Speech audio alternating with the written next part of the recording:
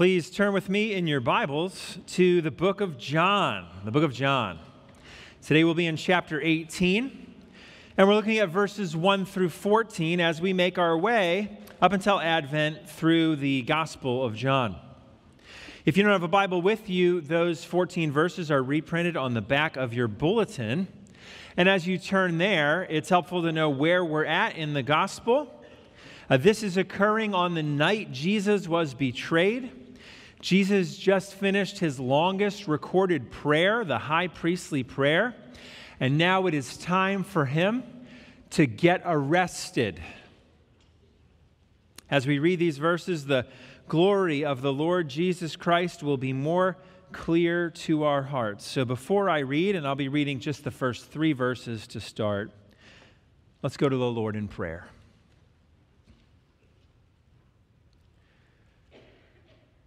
Oh, Lord, you sing over us.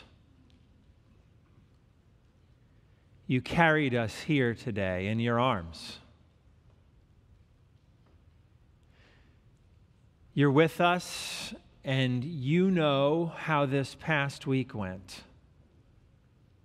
You know the victories we had, the tears we cried,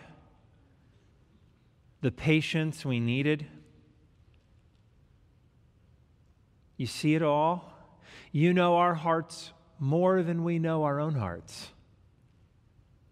And so we're grateful now that as we open your word, we anticipate the meal you've prepared for us. You lovingly and carefully prepared your words for us. This text you picked for us from before we were born. So now, Lord, give us eyes to see your glory, ears to hear from you, and help our hearts leap in joy as we see what you did for us through your Son, Jesus. Apply it to our hearts by the power of your Holy Spirit. In Christ's name we thank you and pray. Amen. The Gospel of John, chapter 18, I'm going to begin by reading the first 3 verses. This is the good and glorious word of our Lord. When Jesus had spoken these words, he went out with his disciples across the brook Kidron, where there was a garden, which he and his disciples entered. Now, Judas, who betrayed him, also knew the place, for Jesus often met there with his disciples. So Judas, having procured a band of soldiers and some officers from the chief priests and the Pharisees, went there with lanterns and torches and weapons. It's quite the scene, isn't it? It's quite the next thing to happen after a prayer. And in our text this morning, in the 14 verses we're going to look at, we're going to see how John recorded one of the most important moments in Jesus' life, him willingly submitting his life over to those who would arrest him. And John writes his gospel account with artistic mastery. He's not making any details up, of course. Every word in Scripture is true. However, his prose here is full of such beautiful and intriguing contrasts. And as we see them pop off of the pages of our Bibles, each contrast is going to make Jesus all the more glorious in our minds as we seek to worship him today and this week. And so in our text, the passage has 4 contrasts, and the first one is right here in verses 1 through 3. The first contrast is the light. The light. In verses 1 through 3, the light of the world is approached by men with little lights. The light of the world is approached by men with little lights. Look at verse 3 again. So Judas, having procured a band of soldiers. Stop there. That's a Roman group of soldiers. We don't know exactly how many. It was most likely at least dozens of Roman soldiers. It's potentially hundreds of soldiers. It was a big week, Passover week in Jerusalem. The Roman guard was ready. They wanted to snuff out any sedition, any uprisings, any military coups that would happen. The soldiers were all ready to go. And so this could have been hundreds, but more likely dozens at least of Roman soldiers. Now, the middle of verse 3. Not only that, and some officers from the chief priests and the Pharisees. So that would be the people representing the power and authority and influence of the Jewish people, of the people of God. So you've got the Roman world, and you've got the Jewish world, a Jewish group of officials and authorities. And what are they there with? Flowers and candy. No, they're there with lanterns and torches and weapons. Judas, one of the 12 disciples, had betrayed Jesus for 30 pieces of silver. This is his moment to shine. He's already gotten money for selling Jesus out, and he probably wants more. And Jesus was a controversial figure. Judas knows that, Jesus is causing a lot of trouble.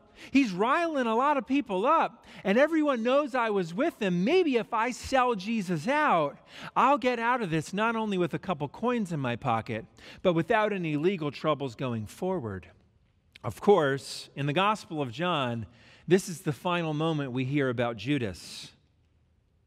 In the other Gospels, we learn that Judas is the first of the 12 to die. Selling Jesus out is a dangerous thing. So we have in this garden a betrayer, an old friend who walked with Jesus and ministered with Jesus for years, who has sold him out. A friend who betrayed, and the Roman soldiers and the Jewish authorities. What is John pointing out here? The whole world is coming to get Jesus. The whole world is coming to get Jesus. And it's nighttime. And what do they have? Lanterns and torches and weapons. This sounds like a fairy tale, right? Like there's an ogre on the loose and the villagers gather an angry mob. The only thing missing is pitchforks. What is going on? John knows what he is writing here. At this point in the story, it helps us to remember how John started the gospel. The beginning of the Bible is Genesis 1:1, in the beginning. Well, the beginning of the Gospel of John, the story, the narrative that John is telling us also starts with in the beginning. John has in his mind, as he's writing, particularly John 18, the fact that he knows that this story connects to what happened in Genesis. In the beginning, in the beginning. And in Genesis 1, the first thing that comes on the scene, you have the Godhead, Father, Son, and Spirit. They've always been there for all of eternity past. But then what's the first thing that comes onto the scene? Light. Let there be light. So light steps in on the scene in Genesis 1. And in John 1, Jesus steps onto the world scene as the light. John 1:9, the true light, which gives light to everyone, was coming into the world. So Genesis 1, John 1 parallels. And here in John, they're in a garden. And in Genesis 1 through 3, there's a garden. But that's the garden where our first parents sinned. The first Adam sinned. And the first Adam in that garden, after he and his wife sinned, had to hide from God.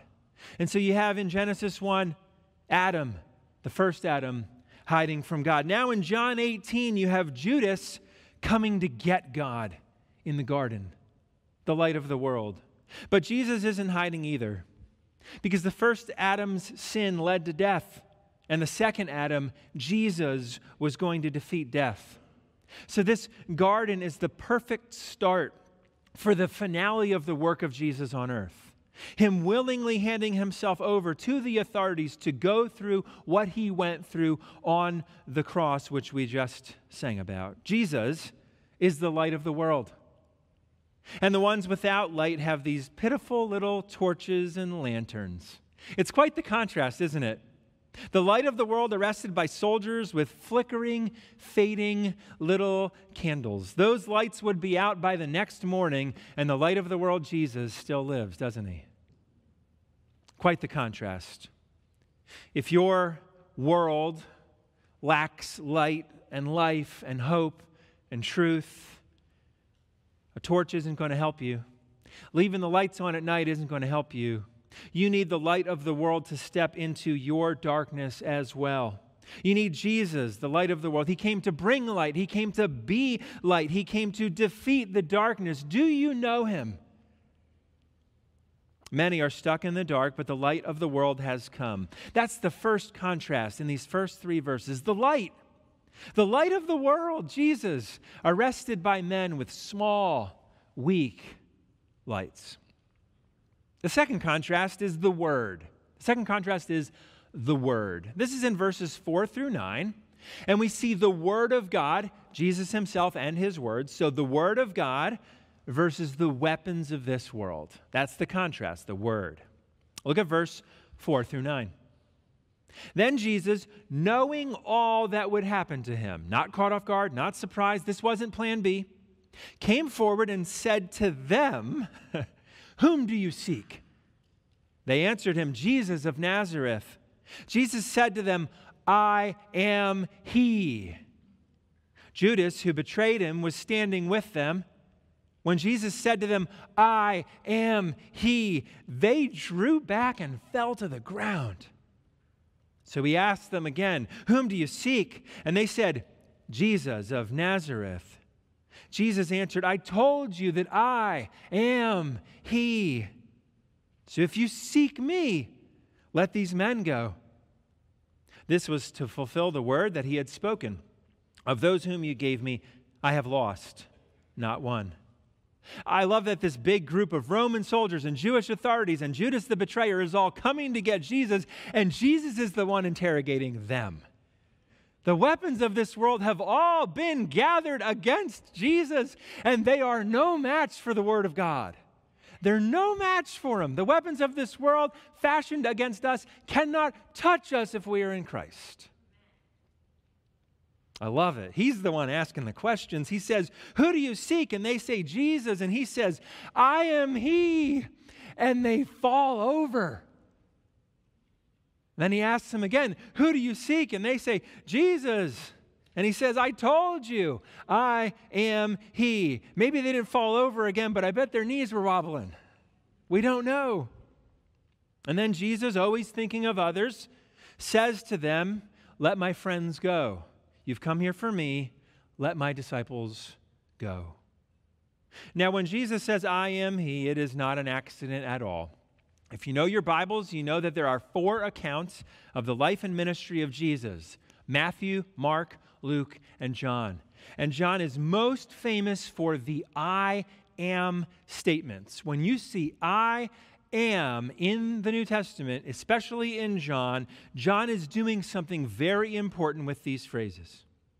In John 6, Jesus says, "I am the bread of life." In John 8, "I am the light of the world." In John 10, "I am the door." In John 10, "I am the good shepherd." In John 11, "I am the resurrection and the life." In John 14, "I am the way, the truth, and the life."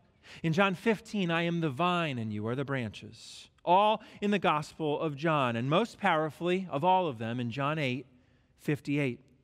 There's a discussion about all the Jews' favorite patriarch, Abraham. And what does Jesus say? "Truly, truly, I say to you, before Abraham was," he doesn't say, "I was." He says, "Before Abraham was, I am." The eternally existent second person of the Trinity, Jesus the Christ, has always been. And he's saying to them, "I am." So Jesus asks the soldiers a question, and he knows they're going to ask, "We're looking for Jesus." And he gets ready to say, "I am he." And they fall over. "I am he" is the title of this sermon because it's the most powerful line in this story. It isn't an accident. Jesus meant to say it that way. John meant to record it that way, and our hearts are meant to hear these words today from this text. I am he. What are we seeing happen in the Bible? The I am is ready to be arrested. The light of the world is ready to walk into darkness. The bread of life is ready to give his body so that we can eat the bread of life. The door is ready to die so we can go through the open door. The good shepherd is ready to lay down his life for the sheep. The resurrection is ready to die so that we could be resurrected. All of that is in this statement. All of that is going on. And at that word, dozens or hundreds of well-armed soldiers fall to the ground because I am is here. It's a shocking moment. It's so powerful. It's so powerful that I'm going to tell a story that is so different in context from this that it pales in comparison. But this is one of those lines that has changed the world. I am He. Growing up, if you're new here to Cornerstone, you don't know this. If you've been around any amount of time, you know that I'm a Star Wars fan, okay? Or at least I used to be. We'll see what happens in the future of Star Wars. But what's one of the most famous lines in all of movie history? I looked at the top 50 movie quotes of all time, top 100 movie quotes of all time. What is it? When Darth Vader says to Luke, I am your Father. Luke is shocked. The viewers are shocked. The world of Star Wars is shocked when that news comes down because you realize, as Luke realizes, that his dad, that changes everything. There's so much more going on in the story. Now, that's a 1 on a scale from 1 to 100. This is a 100. Jesus really said this. It's not a story. The Jews knew their history. Only one person has ever been referred to as I am, and that's God Himself. In Exodus chapter 3, when God reveals Himself to Moses, here's the exchange. Genesis 3 and verse 13.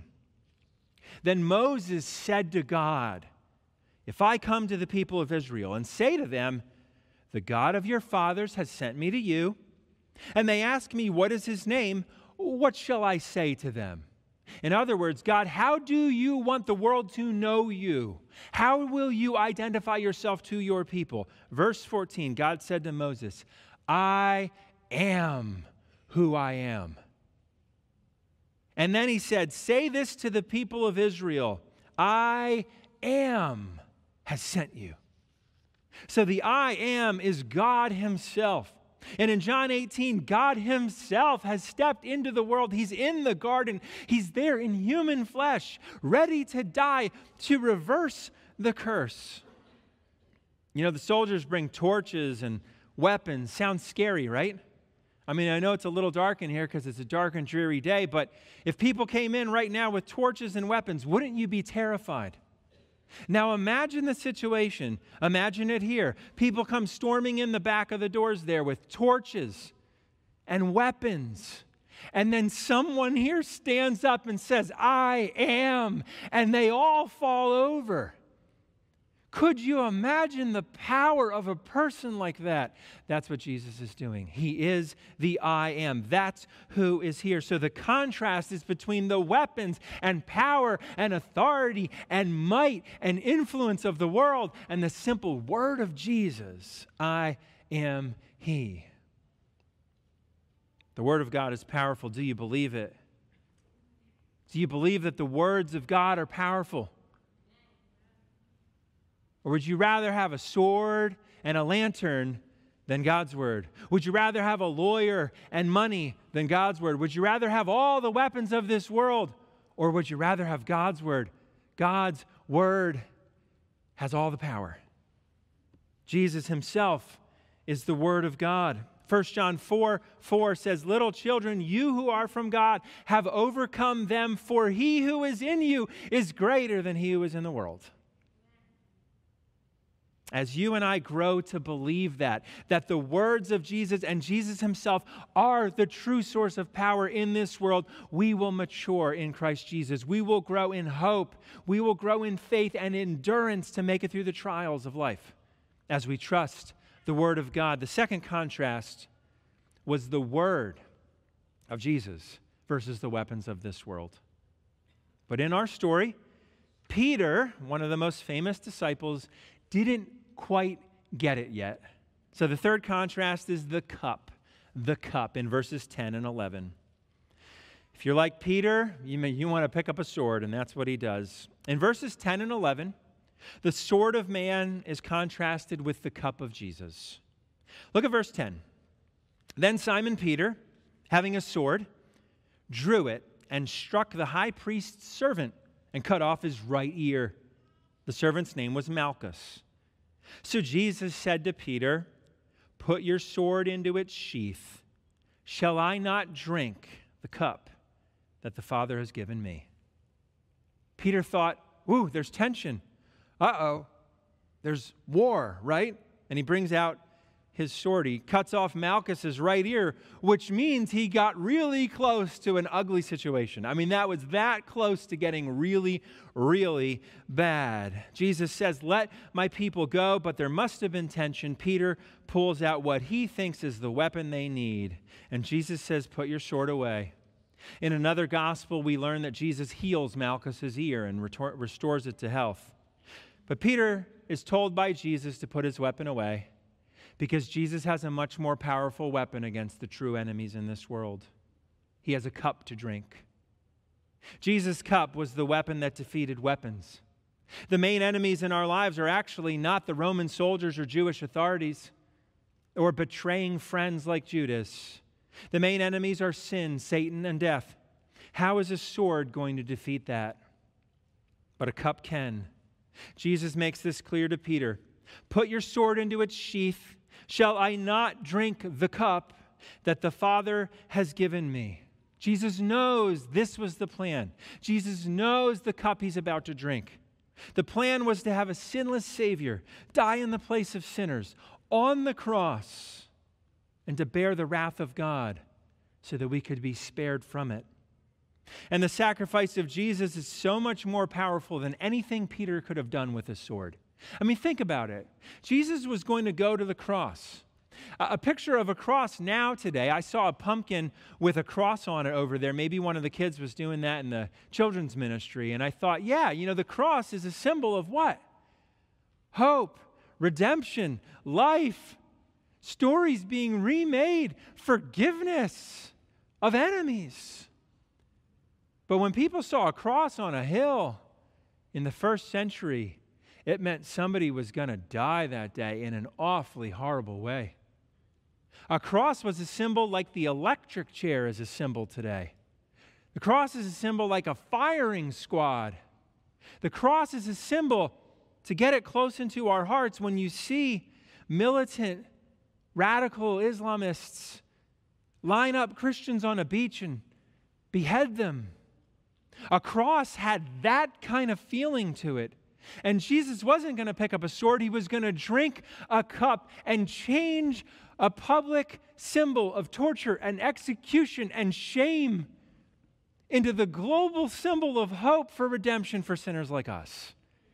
That was his cup. It's better than a sword. This is the contrast. Jesus knew what the cup was, and he was willing to go. When we sang a few minutes ago, "Lead me to the cross," we meant spiritually, right? None of you got up and walked up to the cross. But Jesus willingly was led to an actual cross. And it's important for us to say this as we think about what Jesus was willingly about to do, that the hardest part of the cross was not what most people think of when they think of execution on a Roman cross. Jesus was going to face something more grueling than the physical pain and suffering of the cross. More than the arrest, more than the whip, more than the mockery, more than the nails, more than the humiliation, Jesus faced the penalty of all of our sins, the wrath of God. In Christ alone, the famous song, it says, "Till on that cross, as Jesus died, the wrath of God was satisfied, for every sin on him was laid. Here in the death of Christ I live." That was the cup. The Father's wrath put on Jesus on the cross. Would you drink that cup? Could you drink that cup? No, none of us would, and none of us could, and none of us were qualified. None of us were sinless. None of us could stand in anyone else's place to drink that cup. Jesus was able, and he was willing. So having secured his friend's safety and stopped a sword fight, He willingly walks into custody, which is our fourth contrast, the arrest. In verses 12 through 14, the contrast is the arrest. The authority of the world is arrested by the authorities. Verse 12. So the band of soldiers and their captain and the officers of the Jews arrested Jesus and bound him. First, they led him to Annas, for he was the father-in-law of Caiaphas, who was the high priest that year. It was Caiaphas who had advised the Jews that it would be expedient that one man should die for the people. So Jesus is arrested. He's willingly bound. Had he not been willing, they wouldn't have been able to bind him. Annas had served as the high priest in the past. He was related to Caiaphas, who was the current high priest. And the high priestly role was the Jewish spiritual leader of God's people. And here they are, Annas and Caiaphas, beginning a trial of God himself. Jesus, the second person of the Trinity, the authority of the world, is arrested by the authorities. Jesus, the true high priest, who just finished his high priestly prayer, is now taken before high priests who don't even believe that Jesus is the true high priest. There's irony there, but there's also danger. John wants us to know that everyone knows there's danger. Look at verse 14 again. Verse 14 hints at the coming danger. It was Caiaphas who had advised the Jews that it would be expedient that one man should die for the people. Caiaphas there is talking about a political expediency. Maybe since there's some execution plans, it would be easier on this Passover week if only one person died and the rest of the people could be let off so that the Jewish people know how benevolent the Romans are. And maybe if we just have one person die for the people, then we can get through this week without any major controversy. It was a political maneuver. It wasn't related to Jesus at all, but John knows and Jesus knows that one man is going to die for the people, and it's going to be Jesus. So this final contrast is thick with significance. We need a high priest. We need someone to represent us before God. But Caiaphas and Annas, they weren't the guys. They weren't one with God. They weren't going to die in the place of the people. We needed a high priest. Human high priests have all failed, but Jesus is the true high priest. So the high priest is turned over to the high priests, and the authority of the world is arrested by the authorities. The arrest is the fourth contrast in our text. In each one of these, we see how glorious Jesus is. The light of the world against these pitiful lights, the word of God against these weapons of the world, the sword that Peter wanted to use against the cup that Jesus was going to drink, and then the arrest as the authority of the world, the king of the world, lets himself be arrested. So for contrast, it's a beautiful text. It's a beautifully written passage. All those jump out. In fact, it would have been more fun to spend 4 weeks alone on that passage and see each of those contrasts. But as we close now, there was one more contrast hidden in plain sight. Did you see it? Did you see the contrast? Did you see how everyone reacted to Jesus? The biggest contrast of all is actually the responses to Jesus, because the soldiers are the ones who fall down when Jesus says, "I am He." Now, they're falling down in fear, not in worship, but the appropriate thing to do if Jesus walked in the room is a lot closer to falling down on your knees than pulling out your sword and chopping an ear off. What does Peter do? He pulls out his sword. He wants to say, this is the way to go. What does Judas do? He's still trying to profit from the whole thing. So as we close and prepare our hearts for the Lord's Supper, which we're about to partake in, one question from this message for our hearts. Who is Jesus to you? As you've seen this glorious Savior do what He was called to do in the garden, what did your heart do? Which response to Him made the most sense to your mind and heart? Who is Jesus to you? Let me ask you, friends. The light of the world who shines in the dark? Is that who Jesus is for you? The light of the world who shines in the dark? Is He the Word of God whose word can knock soldiers over?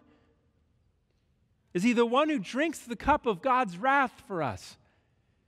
Is he the high priest who allows fraud high priests to arrest him? Is he the glorious king of your life? If so, then today will be a glorious day no matter what you face. But let's be honest. The trials of life come. This world is full of darkness. Have you, like Judas, tried to profit from your relationship with Jesus? Are you in it for Jesus only when things are going really well, but when time gets tough, you forsake and forget about Jesus? Are you only in it with Jesus when the times are good? Are you trying to profit from your relationship with Jesus? Are you only content with him when life is all puppies and candy? Or maybe you're like Peter, and you know God's word will get you through anything, but you don't pick this up. You pick the phone up, you send an email, you pick a sword up, you call a lawyer, you check your bank account, you look at your resume. You know a guy. And instead of going to God's word to get you through the trials of life, you're trying to swing a sword like Peter. And you need Jesus to say, put those weapons down for a moment and trust me. I am he. Maybe that's what your heart needed to hear today. Or maybe you fall over in fear like the soldiers. When you think of Jesus and you think of your own sins, you only have fear. You have no hope. You have no reason to believe that you could be forgiven. Maybe you're cowering in fear right now. Well, stare at Jesus and know that he knows how you were going to react. And he still went to the cross so that if you cry out to him for salvation, you will have the light of the world and the word of God and his power in your life, free of charge. By grace through faith, you will be saved and you will have hope in your life. Maybe as you stare at Jesus, as you see him willingly walk to his arrest, as you hear him say, I am he, you ask yourself, is my allegiance completely to Jesus? Does your heart leap in worship? I hope it does. I hope it will. I hope you'll consider as we take the Lord's Supper, what was your heart's response to Jesus as we watched him walk into his arrest for you? Consider that as we take the Lord's Supper. May God give us all hearts that leap in worship at the mere hearing of the words of Jesus. I am he. Let's pray.